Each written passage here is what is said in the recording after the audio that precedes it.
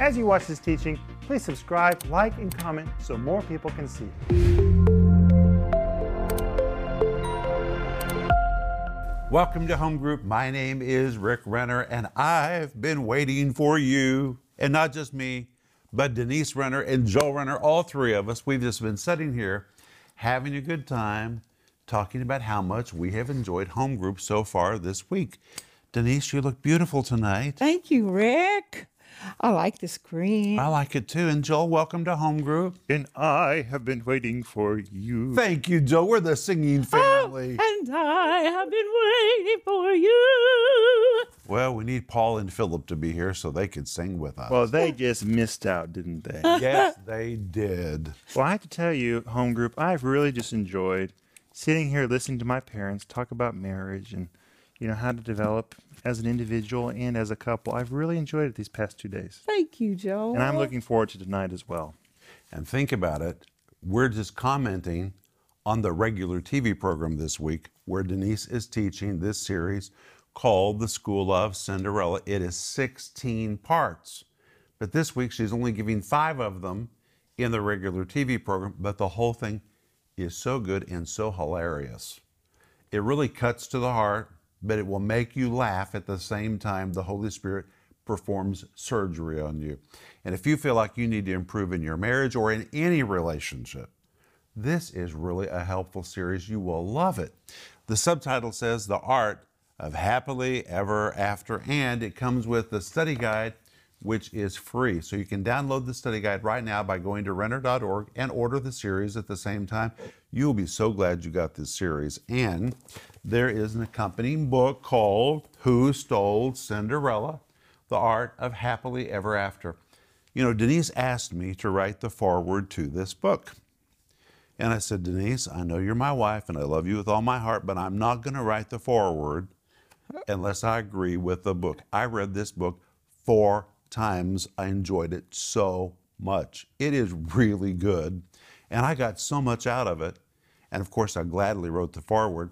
But anyway, you need to order your copy today, and you can get it by going to Renner.org. And remember that if you need prayer, this ministry believes in prayer.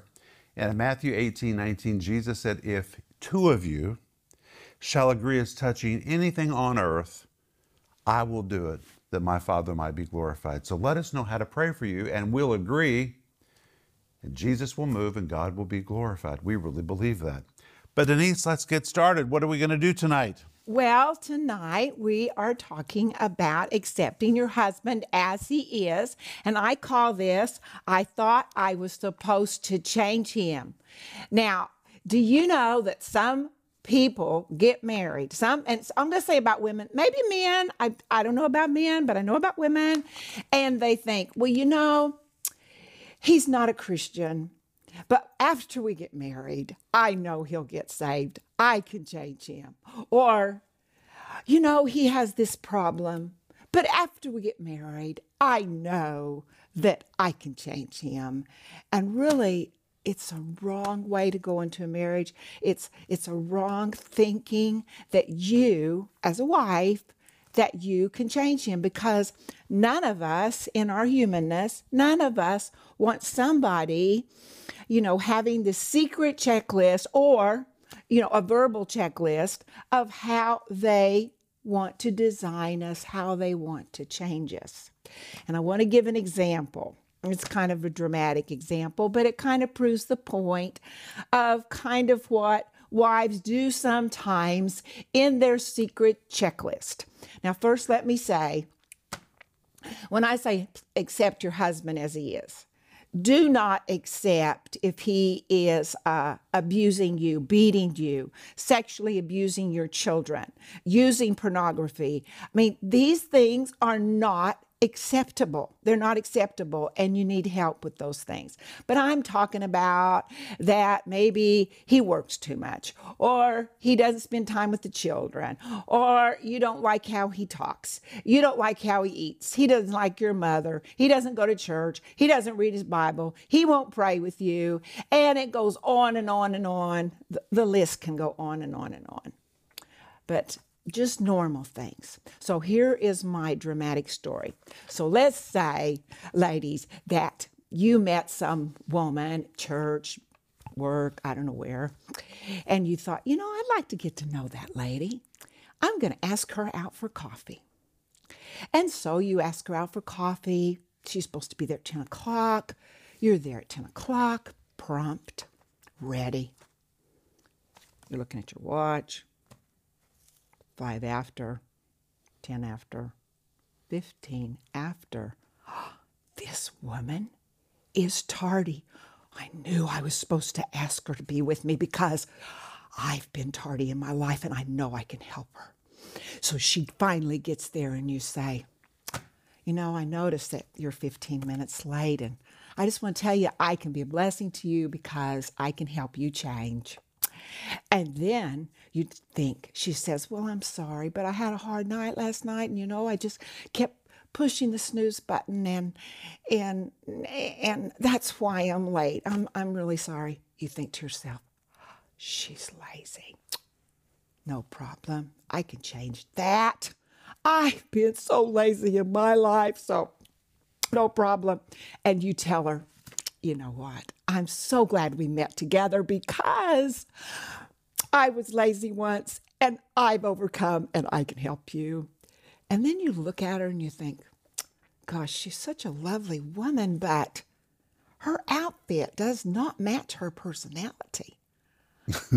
Well, I've got to help her out with this. And then you say, I think you really are a lovely person, even though you're tardy and you're probably lazy, but your outfit doesn't match your personality. I know somebody who can give you a great makeover. And you're just ready to have a wonderful relationship with her. You have coffee with her. Do you think she's going to even answer your phone if you call her the next time for coffee? Of course she's not. Why? Because you didn't accept her as she was. You wanted to change her. And ladies, sometimes, I'm not going to say all, but sometimes we have this secret checklist in the back of our mind. If he would only do this, if he would only do that, or I can't believe he does that, and I would never do that. And even though we might not even say it, they can feel it. They might not know what they feel, but it's like a wall coming up in our relationships. That's really good, Denise. Well, can I talk about judgment? Sure. Because of course, this involves judgment. Like you look at your husband, or maybe husbands, you look at your wife and you say, I would never do that. She needs to work on that. And in your back of your mind, you hold her in that place. Or wife, you can't believe that your husband does this and of course, you would never do that.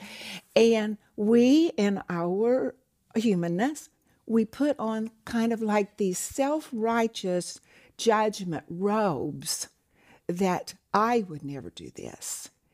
And I can't believe that you do this. And Jesus has a lot to say about judgmental attitudes. And it's in Matthew chapter 7. And you guys interrupt me at any time. And Jesus says in verse 1, it says, judge not that you be not judged. Well, I think one reason that Jesus says don't judge so you won't be judged is the judgment's a horrible thing. And he doesn't want judgment coming on us. So he says, don't judge and you won't be judged. And then verse 2, because he goes on to explain, for with what judgment you judge, you will be judged. And with the measure you use, it will be measured back to you. So the very same way that you judge your wife, or wife, you judge your husband, or you judge your boss, or you judge your friend, is the very same judgment that's going to come back on us. Jesus said it. He said it's going to come back in the same measure that you put out there. So then Jesus goes on. Verse 3, and why do you look at the speck in your brother's eye, but not consider the plank that's in your own eye. So, in our relationships, doesn't have to be with husbands and wives, it can be, because But it could be with anybody. anybody, but with husbands and wives, we tend to see our faults really clearly, and things that we think that our spouse needs to deal with. I always say, when you get married, you need to take away the microscope on looking at his faults and get out the telescope, because anybody can see anybody's faults. That's a really, really easy thing to do, and to judge. But to give mercy is another. It takes the Holy Ghost and faith to give mercy. So back to this person that's judging this other person who has a speck in their eye, and Jesus said that you have a board in yours. I see a process here. I see that, let's say husband and wife, okay? So the wife, she sees that her husband does such and such, or the husband sees that his wife does such and such, and he sees it, and then he thinks about it. And then he sees it again, and then he thinks about it again, and then he sees it. And then he thinks, and he sees it, and he thinks. And Jesus says, why aren't you thinking about the board that's in your own eye? Well, you're not thinking about the board that's in your own eye because you're too busy thinking about the speck that's in your brother's eye, or your wife's eye, or your boss's eye, or your sister's eye, or your wife's eye, or your husband's eye.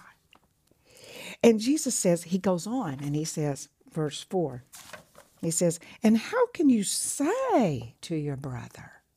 So now it's gone beyond thinking, seeing and thinking, and seeing and thinking. Now it's gone to speaking.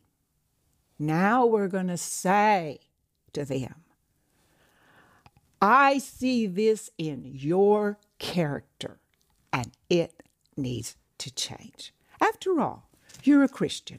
You know the Bible. You need to change. Because it involves our speech. That's what Jesus said. And then the third part is, let me remove the speck from your eye. Now we've gone from thinking, seeing, thinking, from speaking. Now we've taken on complete Savior. Let me, because I'm so holy and righteous and wonderful and I don't do the things that you do, let me take the speck out of your eye. Well, I wear one contact because God's healed my eyes over the years. It's amazing. I couldn't see across the room. The person in front of me this far was blurry, and God's healed my eyes. I wear one contact. When I go to the eye doctor, he always tries to take my contact out. He looks at my eyes and he says, I'll take your contact out for you. And I say, no, thank you. I'll take my own contact out. Why? Because I don't want anybody digging around inside of my eye, taking something out. And you and I, we don't want somebody digging around in our character and saying, if you were only like me, if you were only like God, I can't believe you do this. And Jesus, he has something to say about it, because he says that you're looking at that speck, but you don't recognize that you have a plank in your own eye. The speck, that person will answer to God for their speck. We won't answer to God for their speck, but we will answer to God for our board. And verse 5 says, and none of us like this word, but Jesus calls us, if we do this, he calls us a hypocrite. He says, first remove the plank from your own eye, and then you will see clearly how to remove the speck from your brother's eye. And honestly, what happens to me if I start looking at somebody and thinking, I can't believe they do that, I would never do that, and judging them, self-righteous judgment, judgmental attitude, I start thinking about what Jesus did for me. And I see that what he did for me, I didn't deserve that. I didn't deserve for him to take my punishment. I didn't deserve for him to take my sin. I didn't deserve for him to go to hell for me. I didn't deserve for him to make me worthy to come into his presence. And when I see that, sorry for the emotion, but it is emotional to me because I'm so grateful for what he's done. Because he made it an open entrance for us to come and be with him. And when I see what he did for me, I feel like I'm like those Pharisees that brought that woman to Jesus that was caught in adultery. And they were ready to stone her. They were ready to kill her. And they had their stones in their hands, ready to accuse, bring condemnation and punishment. And I feel like that, those Pharisees that just drop those stones right out of their hands and walk away. And in my own heart, I say, Lord, you've done so much for me. I have nothing to say about that other person. And that's how I get free from judgment or being tempted to be judgmental. Hey, that is so helpful. Thank you. Thank you, Rick. Well, judgmental attitudes can develop in marriages or any relationships, honestly. And what they do is they don't build relationship. They divide a relationship. Mm-hmm. And Jesus, he came to give us life and life more abundantly. But the devil, he came to accuse. He came to say in your mind, I can't believe that your husband did that. Did you see how he did that again? I can't believe your wife did that. I can't believe your mother-in-law said that. This accusing. He never says, you know what? They're really growing. They're really pressing through. They really are good at this. They really are. He never says that. It's always accusing. Mm-hmm. Because that's his title. That's his character. To accuse and steal and destroy. Okay, Denise, I can hear somebody in home group thinking, does that mean that if I see something that I need to address, I can't address it? Well, I really believe that the Bible says that if we're going to speak to one another the truth. In love. It's all about our attitude of which we say it. Mm-hmm. And if we come to blame or criticize or teach, like we are the one to teach. Mm-hmm. Like, I'm better than you, so let me tell you where you're wrong. Nobody's going to receive that. Can I say something I think might be helpful? Denise and I have had multiple conversations about the word judgment, because I don't like that word. Because I never feel like I have judgment for Denise like she thinks of judgment. But the Bible says we are supposed to judge, but we're not supposed to be judgmental. There's a difference. Judging, forgive me, but the Greek word just means to see things clearly and to have a conclusion, to know what to do. But, for example, we're supposed to judge sin. We're supposed to judge angels, the Bible says. There's nothing wrong with judgment. What is wrong is being judgmental. And when you're judgmental, I think this, through the years, I figured out this is what Denise means. It's when you categorize somebody and say, that's just what they are. That's just what they're always going to be. That's wrong. That is being judgmental.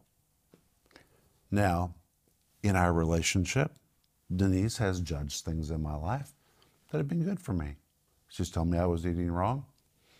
I may not always like what she said to me because I don't like to eat what she likes to eat.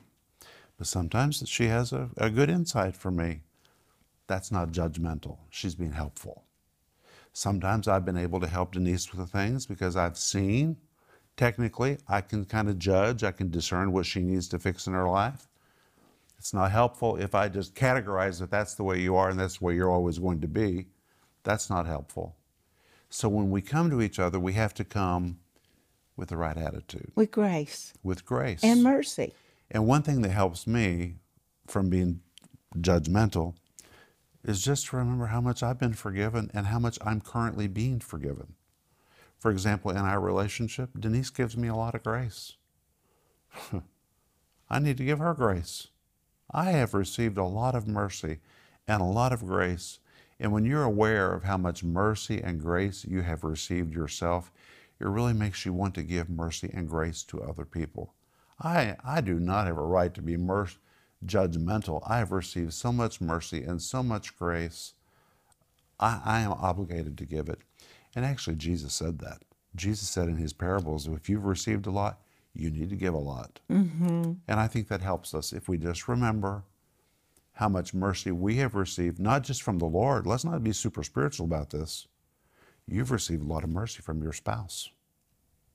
You've even received a lot of mercy and grace from your children.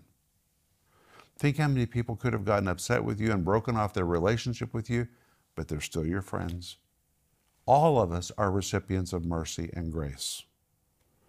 And therefore we need to be merciful and we need to be graceful to others. That's very good, Rick. Joel? I have a question. So some people really do have a problem with being judgmental. How do you stop? You make a decision, I'm going to stop being judgmental. How do you just stop doing that? Well, Joel, I really think it goes back to what Dad just said and what I said earlier, remembering that what God did for me. Because if anybody had the right to judge us, because we're in this era of the church of grace. We have grace and mercy right now. Now, when this ends, it's going to be an era of judgment. But right now, it's grace. But there's something else you said that was Denise has been so good. You talked about the process, that it moves from seeing and thinking to speaking. Mm-hmm. And if you tend to be a judgmental person, close your mouth. Don't let that phase develop. If you're seeing something you don't like and you're thinking about it, keep it there. Talk to the Lord about it. Let the Holy Spirit deal with you. And if you don't have a right attitude, don't open your mouth. Just keep it to yourself. A lot of conflicts can just be stopped if we'll just keep our mouth quiet. That's really good. You say, well, I just don't know if I can do that. Well, we talked about that last night. That a man who controls his spirit is greater than one that takes a city. We read in James chapter 3 that a real spiritual person, I know we all think spirituality is prophesying, having dreams and visions, but James chapter 3 says, if you can control your mouth, you're a spiritual person. It is great spiritual maturity to be able to be quiet. Mm-hmm. And the book of Proverbs tells us, in the presence of a lot of words, there's a lot of sin. But when people are quiet, there's not so much sin. So if you have a problem in being judgmental, first of all, don't be condemned. You probably are experiencing judgment yourself, self-condemnation. People that are judgmental usually feel condemned themselves. They feel like they're failing, they're not meeting the standard. But keep your mouth shut and just let the Holy Spirit deal with you. Denise? It's so important, and I appreciate you saying just close your mouth, Rick. It's so important going back to having the right attitude when you talk to that person. You're not there to blame. You're not there to accuse. And, of course, God might have to work in your heart. And I will have to work in your heart for you to come to that place where then it's the right time to open your mouth. I like what you said, Rick, about closing your mouth. And I don't want to close this home group without inviting you ladies to my School of Cinderella that you can go to and join. Go to my Facebook. It's Denise Renner. There's 16 lessons there. There have been ladies already taking these classes. Well, thousands have taken them in the Russian language, but now it's offered in the English language. And so you go to my Facebook and go where it says, it's a blue button, it says visit group, and just go there and you can join 16 lessons about becoming a very strong woman in your home. Honey, this has been good. And I'm looking forward to tomorrow night when we come back to you again. We're going to pick up right here. I don't know what Denise is going to talk to us about tomorrow night, but whatever it is, it's going to be good and it's going to be helpful. But go to bed, sleep well, and we'll see you tomorrow night. Bye-bye. If you enjoyed this teaching, please subscribe, like, and comment so more people can see it.